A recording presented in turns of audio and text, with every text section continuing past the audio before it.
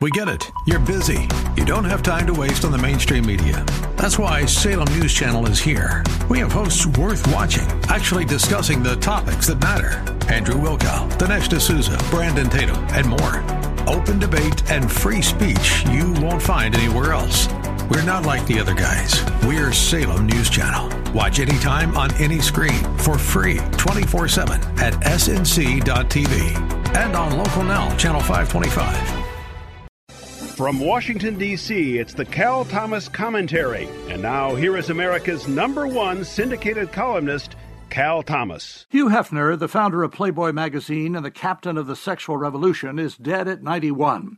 His legacy has ruined lives and families, causing many to contract venereal diseases, some of which have no known cure. Whatever fantasies he fulfilled in some men, he led them into a lifestyle that was bad for women and children and eventually for themselves.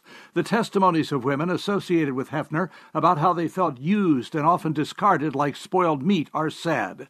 In the midst of a hedonistic lifestyle, Hefner told the New York Times in 1992, quote, "I've spent so much of my life looking for love in all the wrong places." Indeed. Hefner divorced love from sex. He told men they could and should have sex with any women they wished.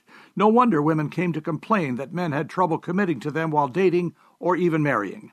Helen Gurley Brown was the female side of Hefner, preaching the same philosophy to women. It always ends in disappointment, if not immediately, then in eternity.